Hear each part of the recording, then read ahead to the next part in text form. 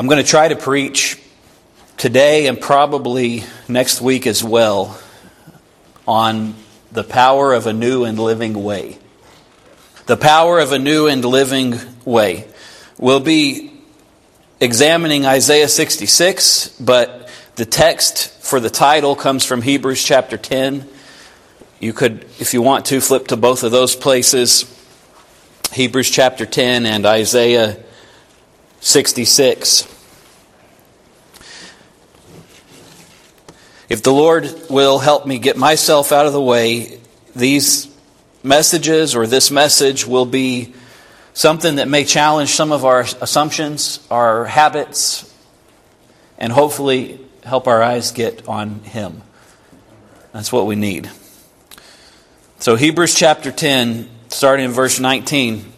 Having therefore, brethren, boldness to enter into the holiest by the blood of Jesus, by a new and living way, which He hath consecrated for us through the veil, that is to say, His flesh, and having a high priest over the house of God, let us draw near with a true heart, in full assurance of faith, having our hearts sprinkled from an evil conscience and our bodies washed with pure water. Let us hold fast the profession of our faith without wavering, for He is faithful that promised. And let us consider one another to provoke unto love and to good works, not forsaking the assembling of ourselves together as the manner of some is, but exhorting one another, and so much more as you see the day approaching. I love that passage. I want to talk about it just a little bit as you're turning over to Isaiah 66. I want to make sure we understand what the Hebrew writer is telling us. Jesus has made a way for us to have uninterrupted access to God the Father. A new and living way. Because of that, we can have boldness to enter into the holiest. This was a picture in the Lord's tabernacle, that there was a vestibule. Inside, there was the Holy of Holies, the holiest part, that if you remember from the Old Testament, only the high priest could go in that part once a year. This was so sacred and so serious that they had a rope tied around his ankle, because if he didn't repent of his own sins sufficiently to God's satisfaction, he would die. And nobody could go in there and get him because they would die. God gave us throughout all of the children of Israel's history tangible pictures of His holiness. And we have all grown up in a culture where churches have turned God into something like Santa Claus or a genie. And I want us to remember, first of all, God is the most powerful being who has ever existed. And it should frighten us. It should scare us to approach Him flippantly or casually or however we want to. He's scary. He should be. Now, we should clarify, for the children of God, we don't need to walk around in fear. We don't have to be afraid of what God is going to do to us. There's therefore now no condemnation of them which are in Christ Jesus, who walk not after the flesh, but after the Spirit. If you've been saved by God's grace, He is a good Father who wants only good for you. And is never like angry or mad at you or wants to beat up on. That's not how He is for His children. Because He looks at us through the sacrifice of Jesus. That's the point of this, by a new and living way. See, before Jesus died on the cross, there was in the temple a veil, a curtain, that was so thick. I've read in commentaries that you could have tied a team of horses to one side and one to the other, and they could have pulled and it wouldn't have torn. This was a serious piece of material. When Jesus died, that curtain was torn from top to bottom. And there was no more an area inside of that tabernacle or temple where you would die if you went. And this is a picture of now we can approach God with boldness, with humility, but with boldness and confidence that He will help us. Because Jesus has consecrated this way through the veil, through the curtain, which is His body. When Jesus says, I'm the door, you remember when he was talking to people and he said, I'm the door to the sheepfold. Anybody else who comes in a different way is a thief and a robber. Nobody can get into the sheepfold except through me, the door. He's not only the door, but he's also the curtain, the veil that used to block people from getting into the holiest of holies. And in his body, that is his flesh, being broken, torn, laid down for us, he made a way for us to get unfettered access to God's presence. If you get nothing out of this effort, I hope the Holy Spirit will make that truth alive in our hearts. We have access to the omnipotent Father, to the King of Kings and Lord of Lords. All the other false gods are a joke compared to him. All the gods of mythology, some of them are real, they're still false. They're a joke compared to him. God is the God of gods, the King of kings, the Lord of lords. And because of that, we can draw near with a true heart and full assurance of faith, having our hearts sprinkled from an evil conscience, our bodies washed with pure water. And then he says this, and this would be another sermon for another day, but I need to mention it briefly. Let us hold fast the profession of our faith without wavering, for he is faithful that promised. You remember what James said? A double-minded man is unstable in all his ways. If you want something from God, ask in faith without wavering. Brothers and sisters, I don't know what God has in your hearts individually. I'm talking about each one of you and also for this church collectively. But we need to be praying, God, show me what you want. And at the same time, if there is a desire in your heart that you feel like is pure and from the Lord, ask Him for it boldly. Let us consider one another to provoke unto love and good works. Part of the reason we assemble together is to motivate each other to have greater love and to be more serious about serving the Lord. And it says, not forsaking the assembling of ourselves together as the manner of some is, but exhorting one another, and so much the more as you see the day approaching. If there's ever been a verse for this time we're living in, do not forsake assembling yourselves together. We need to be together. Now, if you're sick, stay home, get well.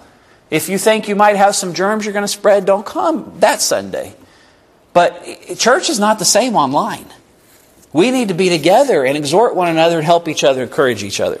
Now, this is all in the backdrop as we go to Isaiah 66. Jesus has made and given us, through His body, His death and His life, a new and living way. I'm going to read 1 through 5, Isaiah 66, 1 through 5. Before I read that, I'm going to try to take my time to get into this, and if I don't get finished, we'll just work on it next week. Isaiah was a man who was given such revelation from the Lord. He was a prophet of God. And the Lord showed him such prophecies that many scholars believe that the last several chapters of this book aren't even written by him, because they say there's no way he could have known all of this. Listen, our God knows everything. And He reveals His will to those whom it pleases Him to reveal it to. And this was a man of God who surrendered himself, I think, completely.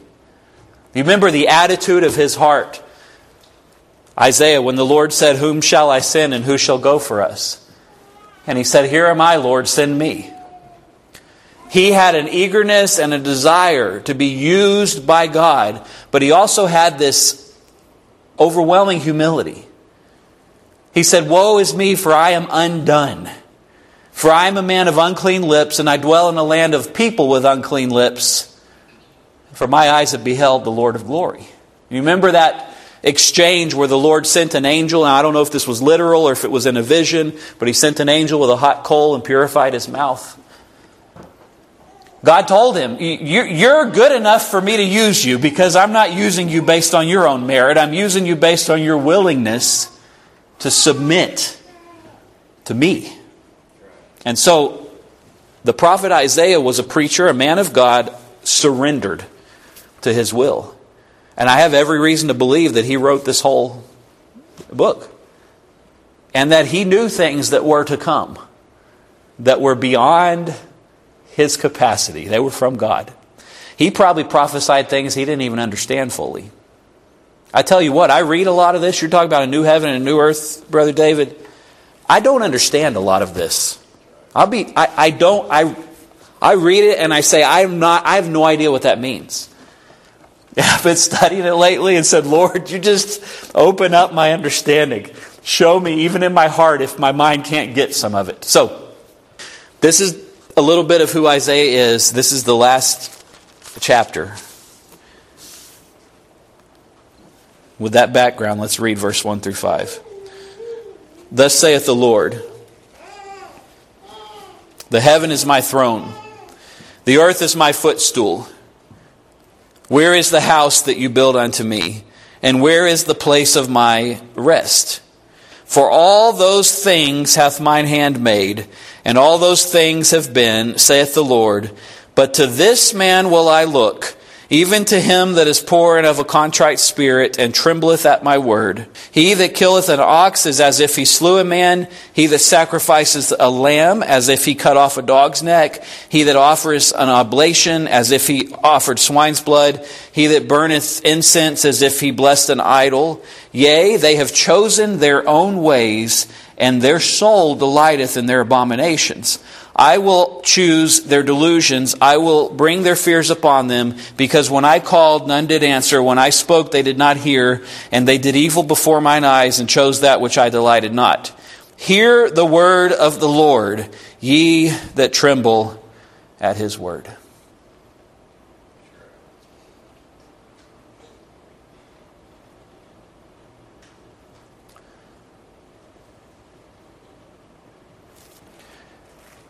It's a big deal to hear the gospel. It's a big deal to try to preach the gospel. When I stand and try to preach something the Lord has put on my heart, I have a responsibility that I'll have to answer to Him for. A responsibility to try to do the best of my ability to preach what He has given me. And once I do that, the listeners have a responsibility to listen and to do whatever God shows you from what I try to preach. I'm responsible for preaching. I'm responsible for trying to submit my life to Him. I'm responsible for trying to be surrendered. I'm not responsible for what you do with it. That's one reason I pray for God to help me preach boldly. Because I have to answer to Him. Sometimes He puts on my heart things to preach that people don't like, and it bothers me because I don't like people to not like me or have their feelings hurt or any of that. But listen, I don't tremble at your voice. I'm not afraid of people. Like God is someone that we should tremble at His word. His word is serious. I'm not talking about being terrified or in perpetual fear, but He says, hear the word of the Lord, you that tremble at His word.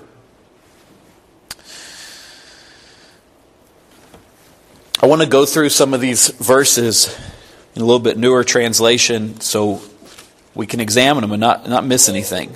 Thus says the Lord, heaven is my throne, the earth is my footstool. Whatever we think we can do for God.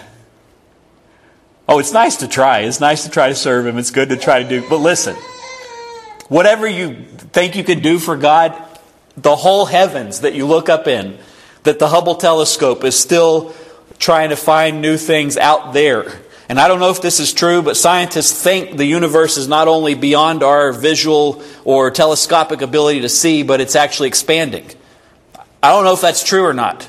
Would make sense if it is, because the Word of God would still be reverberating. But it's so big we don't even know how big it is. That is the throne of God. What do you think we can do for it? And a king, they like to sit on a throne kind of like this up here. They always, those chairs make me a little bit uncomfortable. Sitting up in a high place. It makes me think of a throne. The king likes to sit in that. He likes to have a footstool. And people, they want to do that for their king. And God says, the earth is my footstool. You can make me one out of nice wood or gold or whatever you want to. He says, what is this house that you would build for me? You remember King David and Solomon, they both had a heart to build a temple for the Lord. And I think it came from a good place in their heart, and it was a good thing. But the Lord is reminding His people, there is nothing you can build me that I don't already have. What is this house that you would build for me? What is the place of my rest? Brothers and sisters, where is the omnipotent Lord going to hang out? He's bigger than being confined to a building. And one of the things I pray, it's in my heart all the time, that God would help us see beyond these walls. He called us to the world, not just to come to church and encourage each other and feel better and then not think about it until next week. He's not confined here. And praise His holy name that He's not. I'm thankful that He works through us in ways and in places that aren't religious. I'm thankful for that. He says, all these things my hand has made. And so all these things came to be, declares the Lord. There's all this stuff. There's all these things we could do for God. We could build a nice building. We could reach out to these neighborhoods in a way that we would fill this building up and make ourselves feel really good, like we've done something for the Lord. And the Lord says, all of this is mine anyway. And then here's what He says. This is the one to whom I will look. This is the person I will recognize. This is the person I will listen to. This is the person who will move my heart. The one who is humble and contrite in spirit and trembles at my words.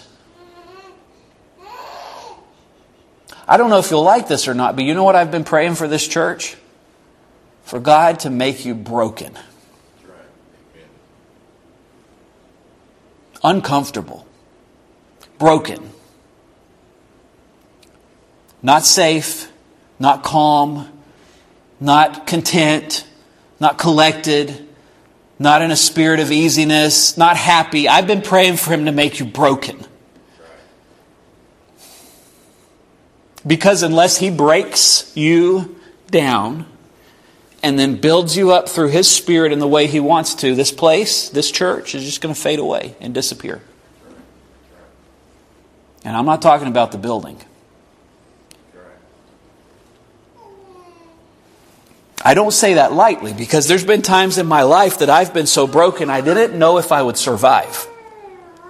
I didn't know if I would come out of it alive.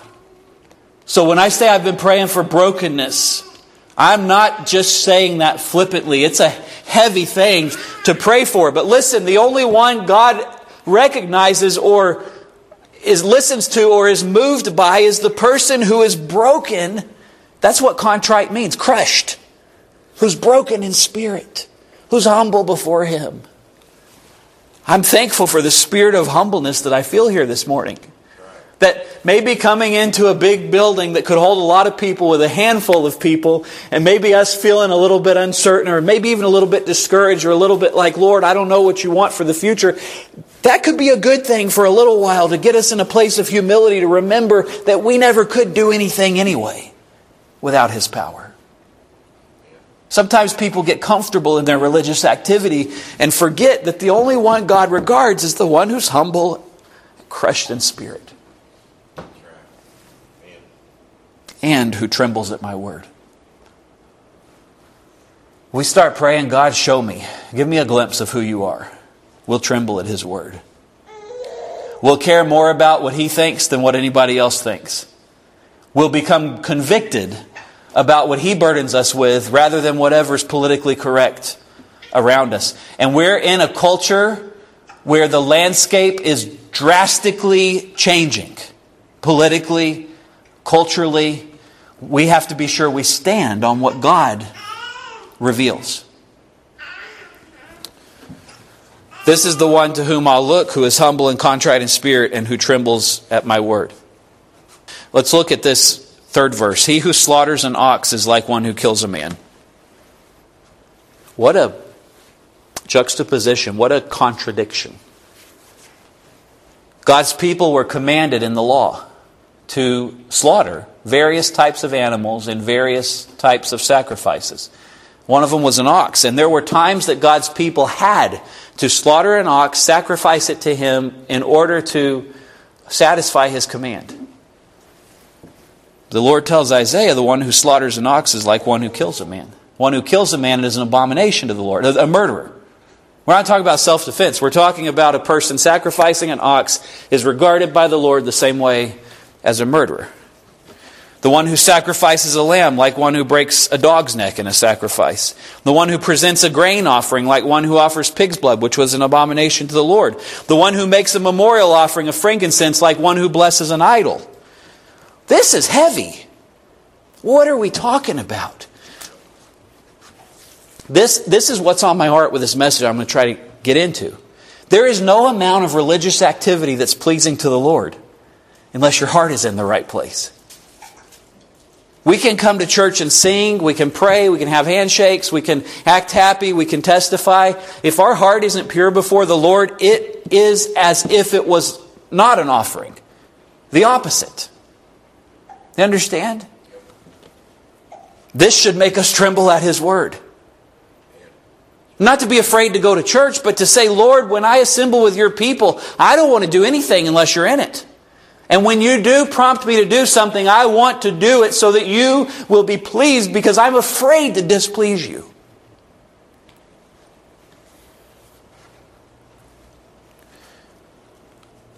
And then he says this, these have chosen their own ways, and their soul delights in their abominations. Who's he talking about? He's talking about people who are making sacrifices, offerings, rituals. He's talking about religious people. By extension, I think he's talking about church people these days. These have chosen their own ways. Their soul delights in their abominations. Brothers and sisters, I want to implore you. I want to encourage you and I want to implore you. As we go into the future, whatever it holds, we don't need to choose our own ways and delight in our own paths. We need to figure out what the Lord wants. A new and living way. We need to hear from His Spirit what He wants. It's not enough to just do what we've been doing. What does He want? They've chosen their own ways. Their soul delights in their abominations. He says, I also will choose harsh treatment for them and bring their fears upon them. Because when I called, no one answered. When I spoke, they did not listen. I get concerned when I go to churches that, as a routine, are always comfortable, always smooth, always predictable, always the same. Because when the Holy Spirit is present, He shakes us up. He breaks our routine. He calls. And if there's enough power, people answer. Isn't that what we pray for? For God to save the lost? When there's enough power of God, the lost seek Him and they are saved. They don't need any kind of religious coaxing when there's enough power of God.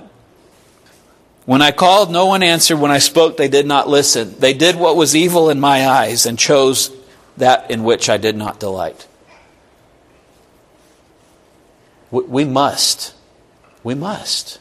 prayerfully, individually, privately, as well as collectively and publicly, ask the Lord to show us what He delights in, what He wants. I don't want to do something that He's not pleased with. Even if it's what we're comfortable with. And just so you know, I'm not talking about anything specific that I'm aware of. I'm talking about the attitude of our hearts.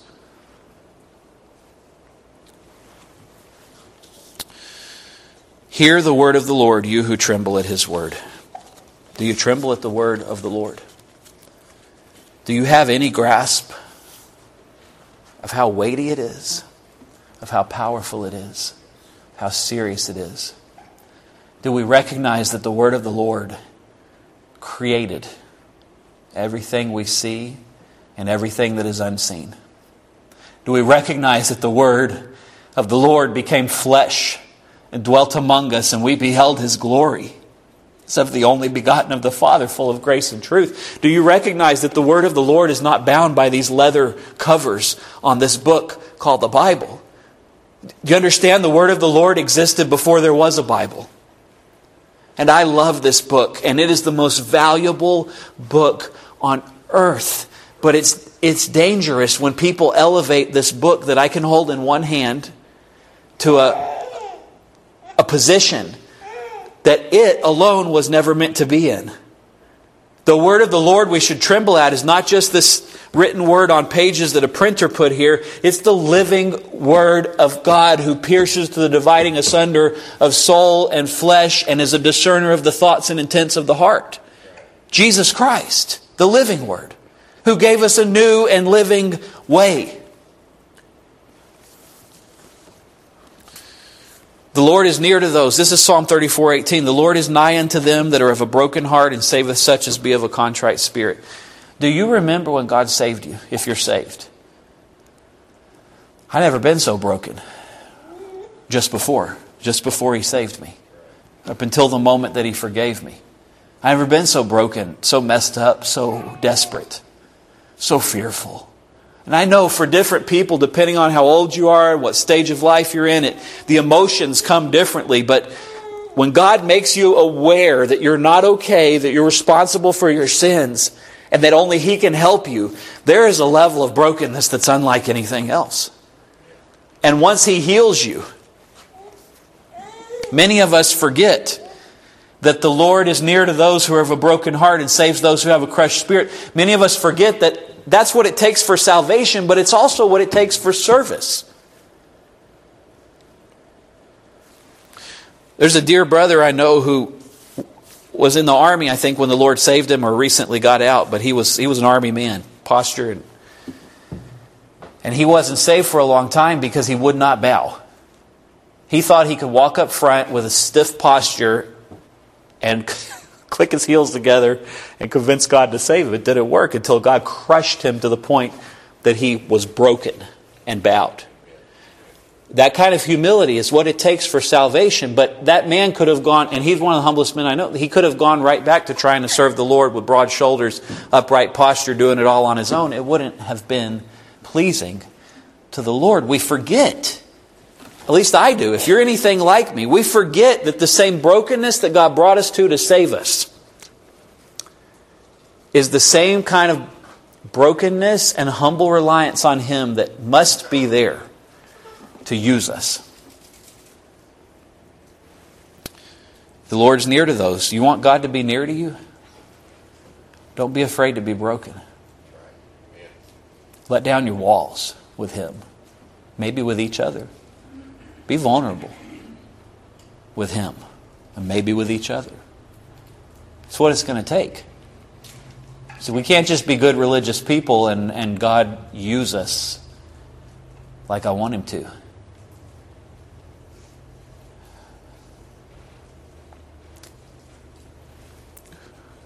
We need to be broken pieces God can put back together. Psalm 51:17, the sacrifices of God are a broken spirit. Why were these sacrifices unacceptable to the Lord? Why was the ox, the lamb, the grain offering, all of which God commanded? Why had those things become unacceptable? Because the people were no longer offering it with a broken spirit and a contrite heart. They were offering it as a religious ritual, which was displeasing to the Lord. God is near to those who have a broken spirit and does not despise the contrite in heart. Surely His salvation is near to those who fear Him, that His glory may dwell in our land. Psalm 85:9. Do you want His glory to dwell in this land? I do. Even if they're training this generation to hate America, I want His glory to dwell in this land. That's going to take Him, His power, His might. It's beyond anything we can do with education. It's been too long conditioned. We need His glory to dwell in this land and in the world. Psalm 109 talks about Him pursuing the poor and needy and brokenhearted. Psalm 145:18, the Lord is near to all who call on Him and to all who call on Him in truth. Psalm 147:3, He heals up the brokenhearted and binds up their wounds. God heals brokenhearted people. Period.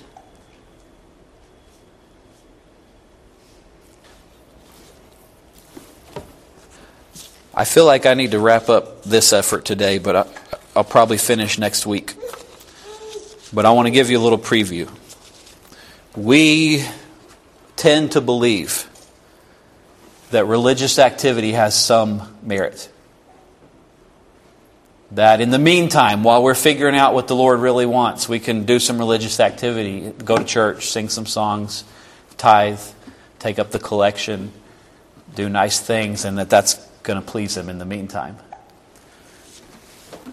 We say things like there needs to be a balance between the power of God and activity. And I've heard that said many times in reference to a preacher.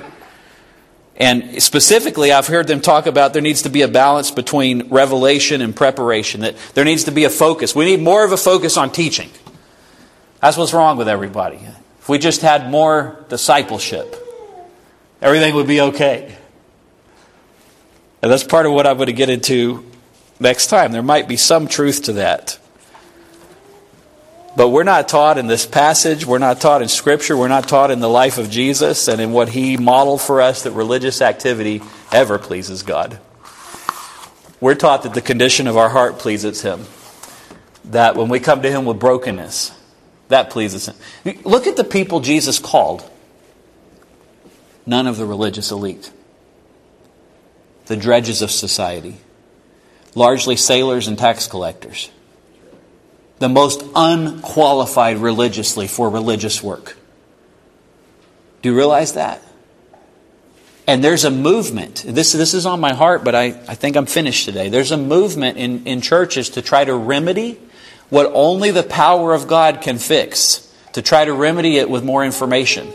We're the most information-saturated generation who's ever lived. We can look up anything in seconds on these boxes that we carry around that have more computing power than what they sent the rocket to the moon with.